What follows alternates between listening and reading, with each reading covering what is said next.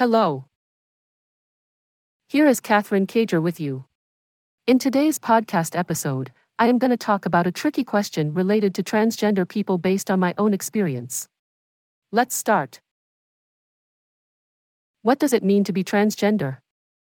Being transgender can mean different things to different people, but one thing is for sure, it is about an individual's gender identity that is different from the gender they were assigned at birth. To put it simply, a transgender woman was thought to be a man at birth, but now identifies as a woman, and a transgender man was thought to be a woman at birth, but now identifies as a man.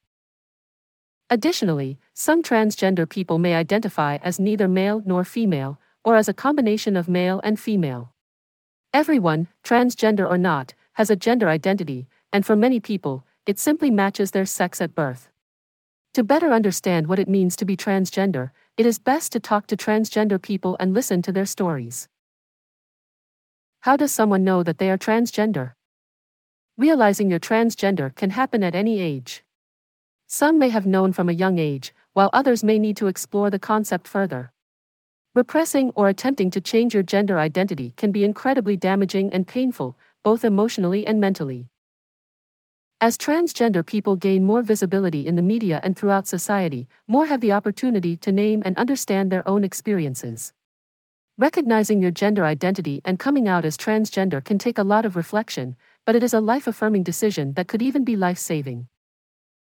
Though there is a risk of facing social stigma, discrimination, and harassment, living an authentic and honest life is worth the risk. What's the difference between sexual orientation and gender identity? The distinction between sexual orientation and gender identity is significant. Gender identity is a person's own internal sense of their gender, like a man, woman, or something else. Sexual orientation, on the other hand, involves the type of attraction one feels towards others. A transgender individual may identify as a man, a woman, or another gender, and still be attracted to people of the same gender, the opposite gender, or both genders. What's the difference between being transgender and being intersex?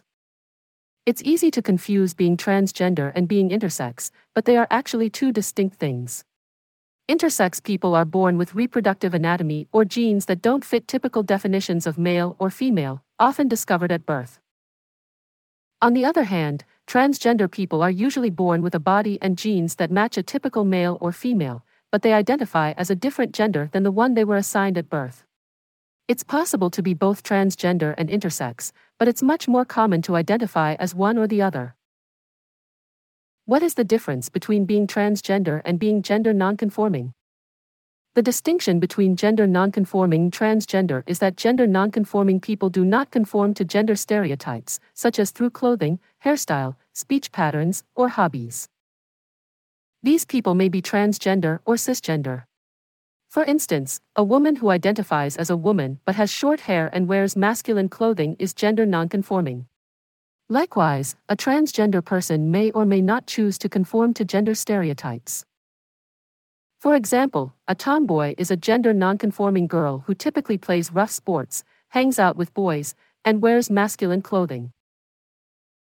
What does it mean to have a gender that's not male or female? Having a gender that's not male or female may be confusing to some. It's important to remember that most transgender individuals identify as male or female, and therefore should be treated as such.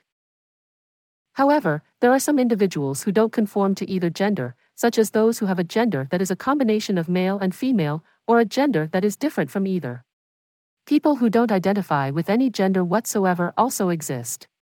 In addition, some people's gender is constantly changing.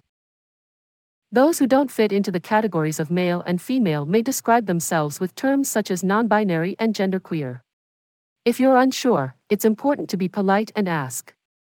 It's also important that non-binary people are supported and respected. For further information on this topic, check out NCTE's guide Understanding Non-Binary People.